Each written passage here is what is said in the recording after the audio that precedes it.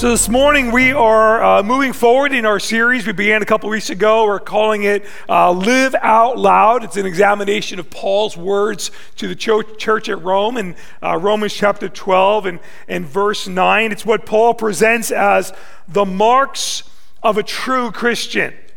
I don't know about you, but I find this passage both challenging as well as encouraging.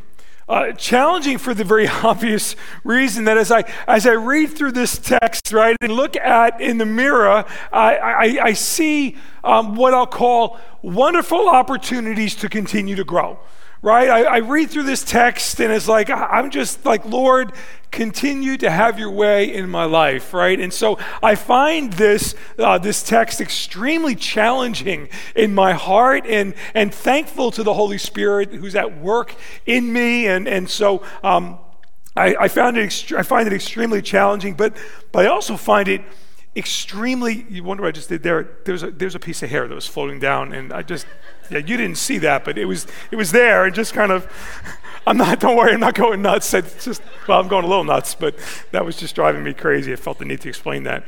I need a little grace once in a while.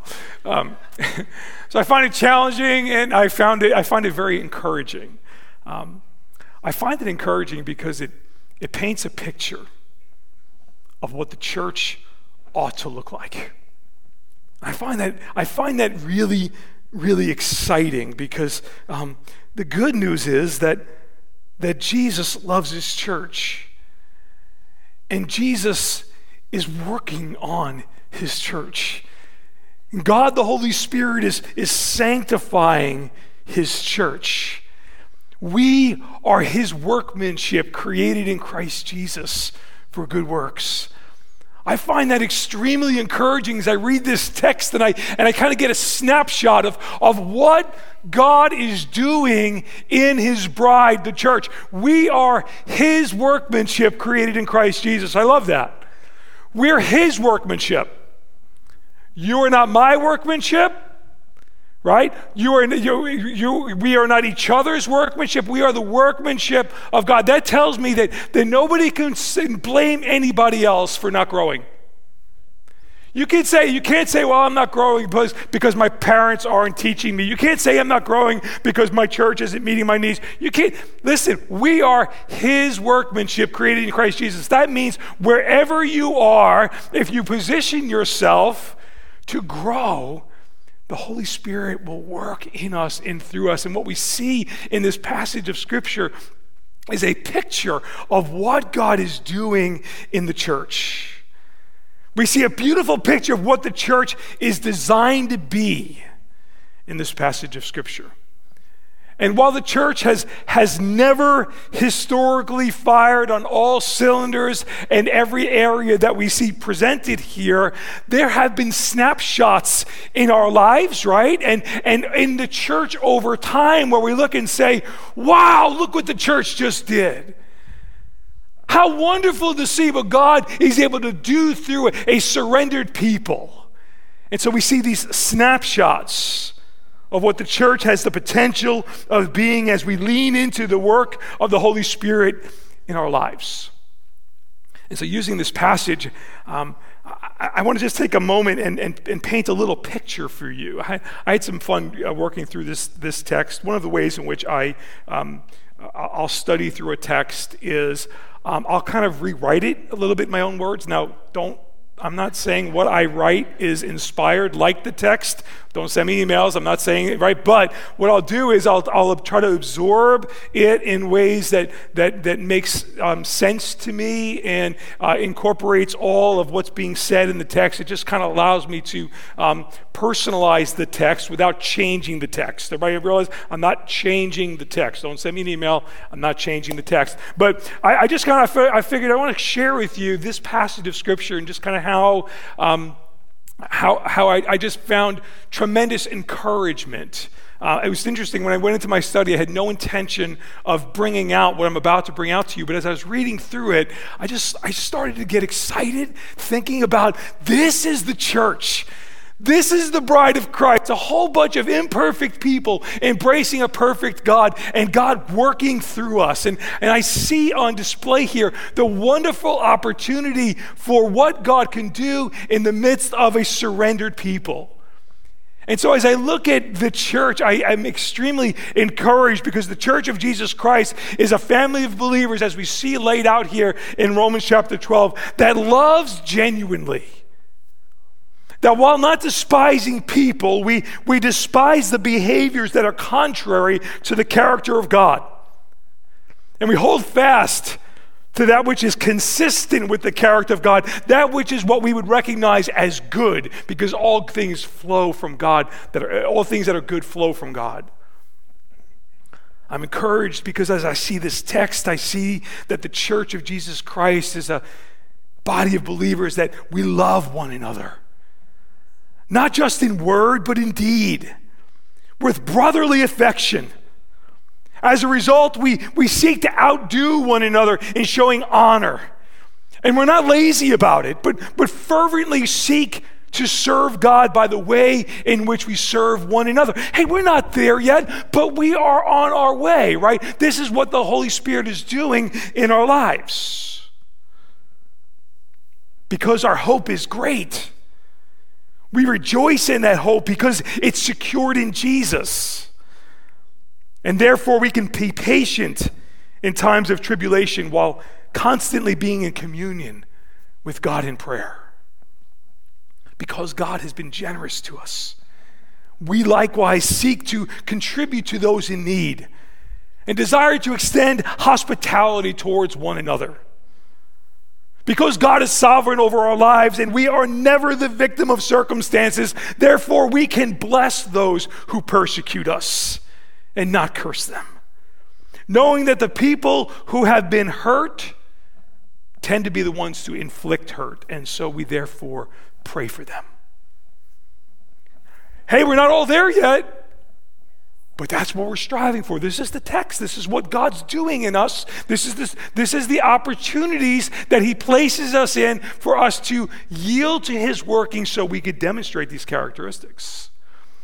Because the church is not of this world, we don't repay evil for evil. We don't seek revenge, but instead we leave that to God. And instead of cursing, we bless those who hurt us. We give food to our enemies who may be hungry, or drink to our enemies who may be thirsty. We seek to live at peace with all people. This is how Jesus responded to his enemies. And listen, and this is what protects us from becoming like our enemies. Because our hearts have been transformed and reflecting the heart of Jesus, it allows me to rejoice with those who rejoice without being jealous. It allows me to weep with those who weep because we reflect the compassionate heart of Jesus. Because Jesus loves his bride, the church, we therefore value the blessing of living in harmony with one another. Knowing none of us are perfect, but we share a love for the one who is perfect, and our love for him overflows towards our love for one another. In fact, the church's awareness of our imperfections is what reminds us that we have no right to be haughty, to look down on anyone. We don't seek to be wise in our own sight. We celebrate the dignity and beauty of all people made in the image of God. And the church extends itself to those that the world would deem insignificant. The church recognizes that we overcome evil by doing good, and therefore we seek to reflect Jesus in all that we do, and we leave the outcomes in God's capable hands and in accordance with his plan. Isn't that a great church to be a part of? I mean, you see, we've had snapshots of each and every one of those things in our lives, but God, the Holy Spirit, is working these characteristics into his bride called the church, and we just kind of celebrate for the fact that God, it is God who's at work in us. Could you imagine that that was the view of the church from the world's perspective? Could you imagine that's how they saw the church? That's Romans chapter 12, verse 9 through 21. That's the AEB version. Anthony Edward Balsamo version. Not nearly as good as the inspired version, but works for me. But could you imagine that was what the world saw in the church? Imagine the impact that we can have. Imagine the platform. Imagine the opportunities that we could have to influence, to be the salt of the earth, the light of the world to all the world around us. I love the church because Jesus loves the church. And you see, this is what he's working on. These are the characteristics that Jesus is placing into the church, and they are a reflection of his character. Be patient with yourself. Be patient with one another when we're not necessarily firing on all cylinders, but knowing it's not about our perfection, it's about our direction. Looking unto Jesus, the author and finisher of our faith. He is going to accomplish that work in our life. And so when I read that passage of Scripture, yes, I'm challenged. Yes, I'm made aware of how much opportunity I have to grow, but I realize I take a step back further than that, and I get greatly encouraged at what God is doing in the church, not just here at Integrity, but all across the world. Oh, that the church would reflect Jesus. Oh, that I would reflect Jesus and his character in the world around us. Let's circle back to where we left off in our text from last week, Romans chapter 12. We spent a lot of time in the last 2 weeks talking about love, the nature of love, the characteristics of love, the source of love. Today we're going to kind of move ahead a little bit and focus on verses 10 through 11. So if you have your Bibles, let's take a look at that together. Romans chapter 12, verses 10 through 11. Love one another and with brotherly affection. Outdo one another, showing honor. Do not be slothful in zeal. Be fervent in spirit. Serve the Lord. I like that. He says, love one another with brotherly affection. And one of the ways in which you can and should do that is to outdo one another in showing honor. Let's just let that settle in there for a moment. The way in which we could demonstrate brotherly affection towards one another is this: outdo one another in showing honor. I love the language that Paul uses here. Outdo. In other words, make it a competition. Seek ways to stay ahead of everyone else and outdo them in showing honor. Look at verse 11. I like it. It says, hey, and don't be slothful about it. Be zealous. Be fervent. Do it as service to the Lord. Outdo one another. You know, not all competition is bad, by the way, right? Competition is good. I think we're wired for that. And what Paul is saying here is, man, here's what I want you to do. I want you to outdo one another in showing honor. What does that look like? This is so contrary to our natural way of thinking. We live in a world that loves to outdo one another with all and for all the wrong reasons. Always measuring other people and trying to elevate ourselves to outdo them for selfish gain. Try to outdo one another with the way we look, right? Nobody wants to be the least dressed in the room. Everybody wants to look the best they can, or at least better than the person next to them. Don't look next to you.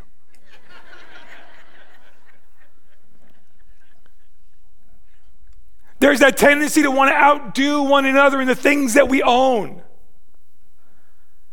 Outdo one another in how many impressive names we can drop in a conversation. Right? Oh, I know this person. You don't know that person? Well, I know that person. Oh, you know that person? All right, I just got ahead. Right?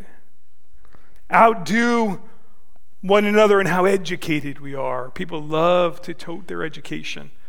Can I tell you one of the things that really drove me to complete my doctorate work, being a part of a denomination that puts high value on education, which I do too. I think it's a really good, important thing. But so many pastors made me feel like such a loser because I didn't have the same education that they did.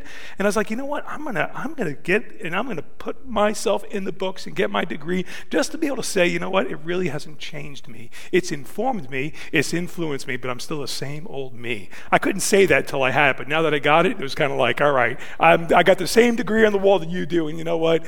I'm still the same person. I got my doctorate ring, and I engraved on the back Philippians chapter 3 in verse 8. I count these things but dung, that I may gain Christ.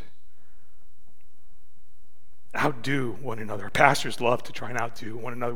We start talking every time we see each other. Hey, great, how's it going? How many people coming to your church? It's always the conversation. It just amazes me. And it's like, I just wait to see how long it takes before everybody's kind of measuring each other up. And it's kind of, why are we trying to outdo one another in all the wrong things? It happens in the church. It happens out of the church. It happens in the home. It happens out of the home. People love to make themselves appear better by trying to outdo them. Can I get really, it's funny. I caught myself being guilty of this just last night. I don't know if you caught this. So I went to Jersey. My son was playing. This is nice about having one service because I can just go all day long. My son had an opening lacrosse game yesterday, so my wife and I, we drive out to Jersey and we start going, and my eyes are locked on my son. He's killing it. He's playing awesome. Right now, he's talking to another guy, really nice guy, and his son's out there too. And he says to me, "Oh yeah, man, the coach, when my son signed, he said, Matt, the coach had tears in his eyes." I said, yeah. My son's the captain of the team. And I don't know if he's met your son yet, but like right away, what did I do? I wanted to outdo the tears. Well, you know, my son is the captain of the team. And I thought to myself, how pathetic. I'm preaching on this in 12 hours, and I just completely violated what I'm going to tell you not to do. Can you please pray for your pastor? I'm telling you, this stuff is so much easier to preach than it is to live. And I really hope he doesn't listen to that message. We're guilty. We do that. I think on a good note, I think we're wired like that. I think God has put into our makeup a desire to strive to be the best us that we possibly can be. Unfortunately, too often our design, being tainted by sin, causes us to take what could be a very good trait and twist it for our benefit to put ourselves in the limelight and not Jesus. But the reality is, as a church, we're called to something bigger than that. We're called to something much higher than that, much more effective than that. Instead of trying to outdo one another for personal gain, Paul says, outdo one another in showing honor. Could you imagine what your marriage would look like if you tried to outdo your spouse in showing honor? It'd look like ours. Right, honey? Could you imagine the depths of your friendships if you sought to outdo one another in showing honor? Not flattery. Flattery means nothing. Honor is the elevation of the person's value as a person.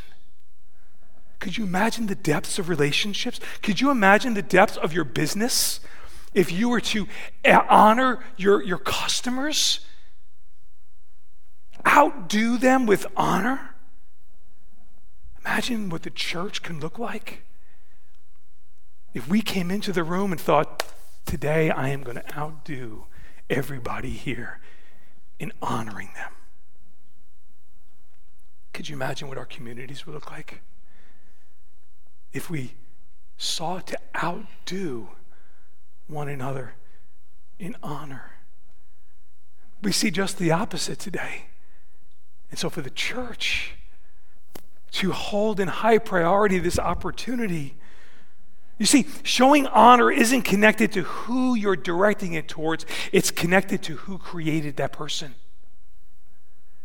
We honor everybody because everybody is made in the image and likeness of God and worthy of dignity. We honor all people because they're made by our Creator and they're worthy of honor. Can I tell you something? We do not have a race issue in the world today. We have an honor issue. The lack of honor of all people is what feeds a very real race issue that needs to be dealt with, and we need to learn and grow and do everything we can to push back against that. But the issue is not because of the color of a person's skin. The issue is not a race issue. The issue is an honor issue. We define and value people by how they look, by what they have, by their socioeconomic status. We do not have a race issue or a prejudice. We have an honor issue. We view people not in the image and likeness of God. And instead of celebrating diversity, we dishonor things that are different, people who are different. And man, that ought not to be present amongst God's people. We live in a society where the idea of honor is being lost. We see a lack of honor directed towards our police officers, towards our government officials, towards our teachers, our religious leaders, and towards our parents. And notice each of those roles, their primary purpose is to serve people. You say, yeah, but I don't respect them. I don't agree with them. You don't need to agree with somebody to honor them.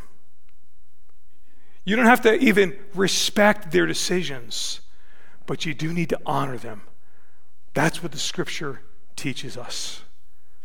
We take a look at a couple of areas or categories of groups that the Scriptures address our need to honor people, and we'll see how that kind of practically gets played out in our lives. First and foremost, obviously, we can't miss the fifth commandment, right? Exodus chapter 20 and verse 12. We see we are called to honor your father and your mother. Honor your parents. Honor your father and mother, that your days may be long in the land, and that the Lord your God is giving you. This is not only an instructional verse, this is a prophetic verse. Honor your father and your mother, that your days may be long. If you don't honor your father and your mother, they're going to take you out. That's the prophetic part, right? Some of you have been on the receiving end of that. Right? Honor your father and your mother, that your days may be long in the land. Do you know that we need to teach our kids how to honor us? That's not because you feel like you deserve honor. That's because we need to teach our kids how to honor. If they don't honor you as their parents, they will not honor their teachers, they will not honor the law, and you'll see them completely dishonoring all areas of authority, including God Himself. Our kids will never learn how to honor God if you're not teaching them how to honor you. This idea of, well, they're my friends, I don't want to put too much pressure on them, I don't want to make them feel like they need to show me, love, this. You better teach them how to show you love and respect, because if you don't teach them, they are not going to learn how to do it. Honor is not something that you just deserve as parents, but listen, and you get all offended if you feel like, oh, my kid isn't honoring me. Are you teaching them to honor you? I think we need to weave that into the conversations, right? Honor your parents. Paul tells us also, likewise, we need to honor our governing authorities and our law enforcement. Romans chapter 13, Paul writes, let every person be subject to the governing authorities. For there is no authority except from God, and those that exist have been instituted by God. Wow. Do you realize what Paul just said? The authorities that exist are there because everybody manipulated the system. Nope. Sorry. God allowed it to happen. God raises up and God brings down. It is God who places them in authority. For there is no authority except from God, and those authorities that exist have been instituted by God. Therefore, whoever resists the authorities resists what God has appointed, and those who resist will incur judgment. For rulers are not a terror to do good conduct, not a terror to good conduct, but to bad. Right? They're there to stop bad conduct. Would you like to not have to fear authority? Then do what is good, and you will receive approval. For he, the authority, is God's servant for your good. That doesn't necessarily mean they need to be a Christian. God can work through the most diabolical leaders to accomplish his plans and purposes in our lives. Now, some of you have checked out because where we're going, but stay with me. Therefore, one must be in subjection, not only to avoid God's wrath, but also for the sake of conscience. For because of this, you also pay taxes. You pay your taxes, right? Make sure you pay your taxes. It's coming up, right? Because of this, you also pay taxes, for the authorities are, ministers of God. You know when that police officer pulls you over for breaking the speed limit or doing whatever you're doing, that police officer is a minister from God, worthy of honor and respect. Pay to all what is owed to them, taxes to whom taxes are owed, revenue to whom revenue is owed, respect to whom respect is owed, and honor to whom honor is owed. This doesn't address every area that I know raises so many questions based on what we see going on in the world today. But this is and other areas of Scripture address that. It's a different conversation for a different day. But what are we ultimately to pull from this? That all authority is placed by God. Nobody's in their place that they're in by accident. And as God's people, you might not have voted for them, you might not like them, you might not respect them, but you do need to honor them. Because that's what the Scripture teaches. Very subtle exit. 1 Peter chapter 2, Peter writes this: live as people who are free, not using your freedom as a cover-up for evil, but as living servants. Honor everyone. Love the brotherhood. Fear God, and honor the emperor. The first thing he says here is, look, I love it. Honor everyone. Not everybody you agree with, not everybody you like, not everybody who's in a position that you believe that they ought to be in. Honor everyone. You know what the Greek word therefore is there interpreted? It's everyone. And again, it goes back to what I said before. Every person is worthy of honor because they're made in the image and likeness of God. And so regardless of how you feel about them, it is our responsibility to honor all people. We have an honor problem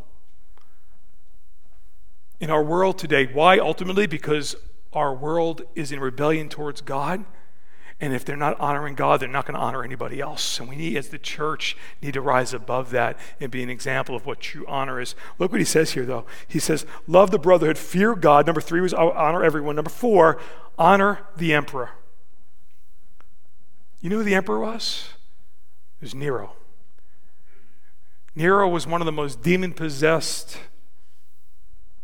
rulers the church has ever experienced. Nero makes Putin look like a Sunday school teacher.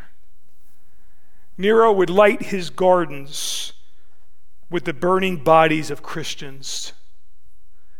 Nero would take Christians and wrap their bodies in leather and place them in water and then pull them out, and as that leather would tighten up, he would squeeze them to death, feeding them to the lion. I mean, he was the most sick, twisted, demonic emperor the church has ever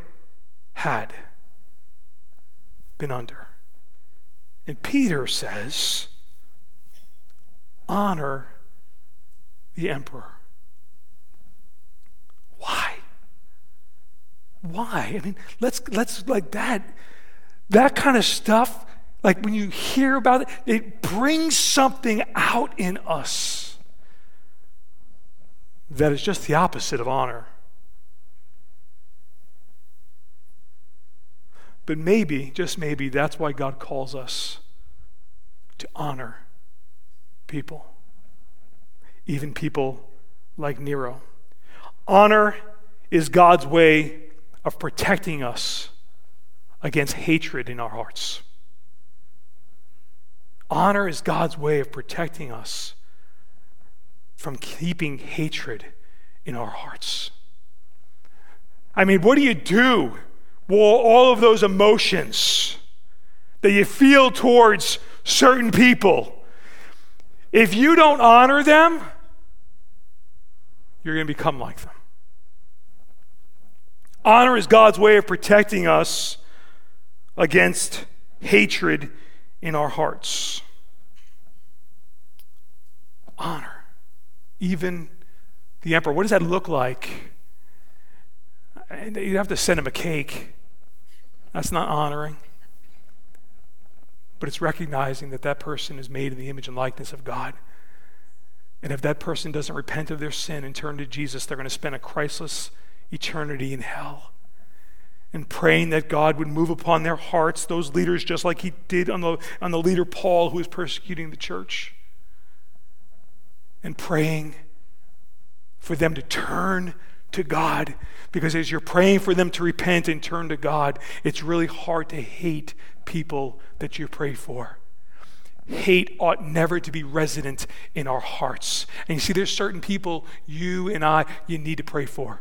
Because there are certain faces that might come into your mind, images of different people that it kind of twists you up a little bit inside. That's a great indication that you need to be praying for them and honoring them, because that's what's going to protect you from entertaining hatred in your hearts. Philippians chapter 2 and verse 3 says, do nothing from selfish ambition or conceit, but in humility. What does honor look like? Count others more significant than yourselves. I'm working on that. That's so much easier to read to you than it is to live out in my day-to-day, right? I mean, that's just getting real. But this is the direction that we're striving for. This is the work that God is doing in our lives, so that we can actually see others and love and honor and see them as more significant than ourselves. Honor everyone, honor the emperor. Number 5, honor spiritual leaders. Now, this can appear to be very self-serving, but the scripture teaches this, and it's really not about me. It's about who God places in spiritual authority in the church.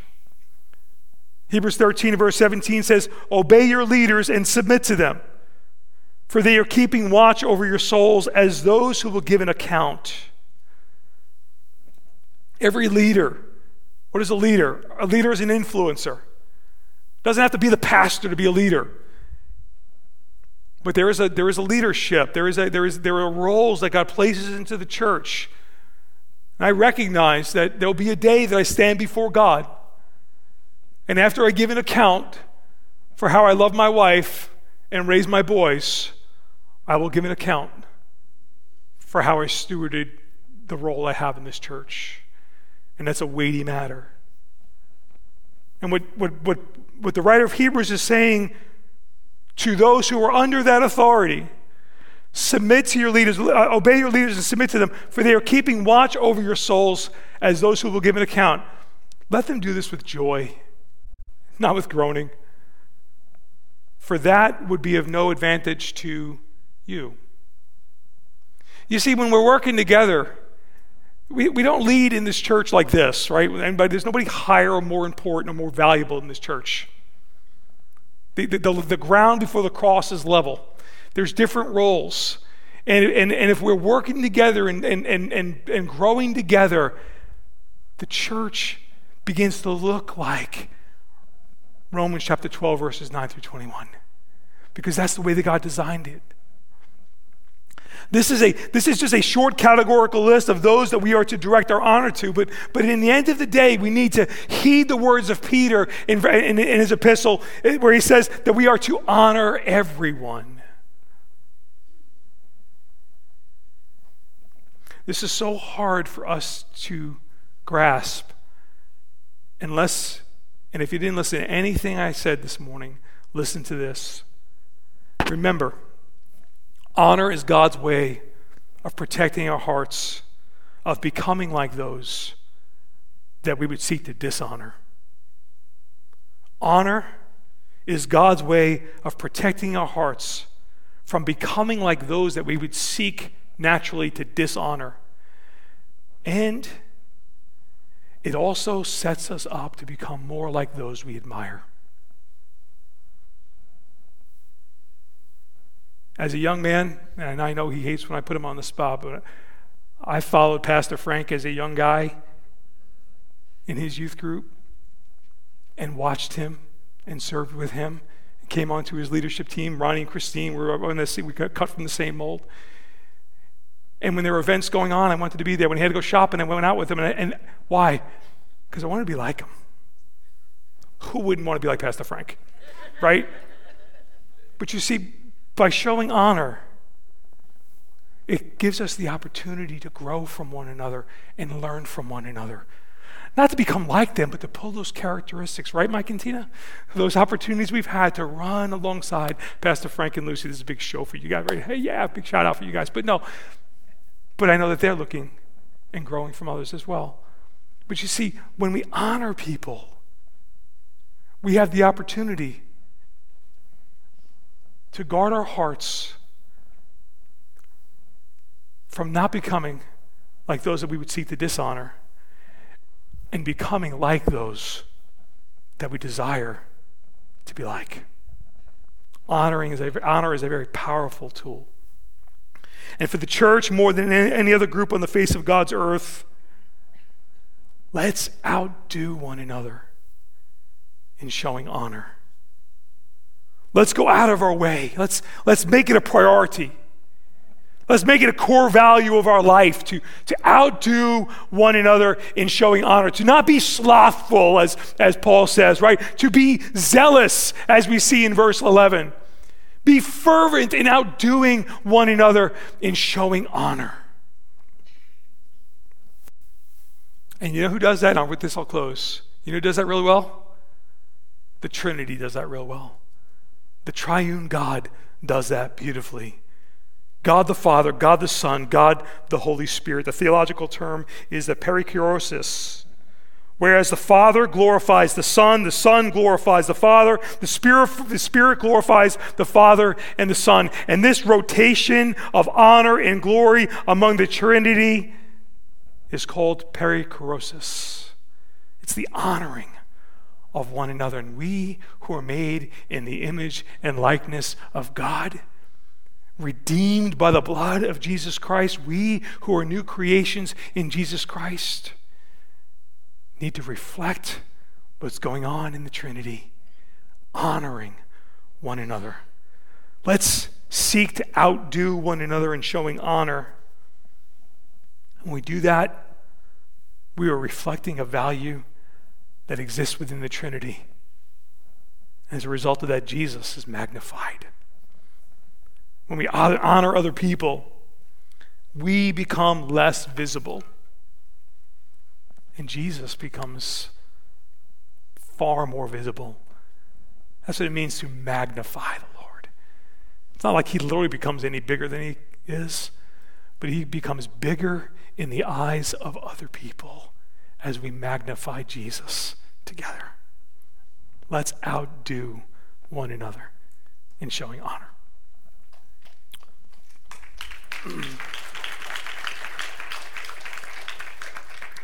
Father, we recognize, Lord, we are your workmanship. We're so thankful for that. Recognizing so many opportunities that we have to grow. Help us, Lord, to reflect this. And Lord, help us to go into our day seeking to outdo one another and those in which we run into with honor to the glory and majesty of Jesus Christ.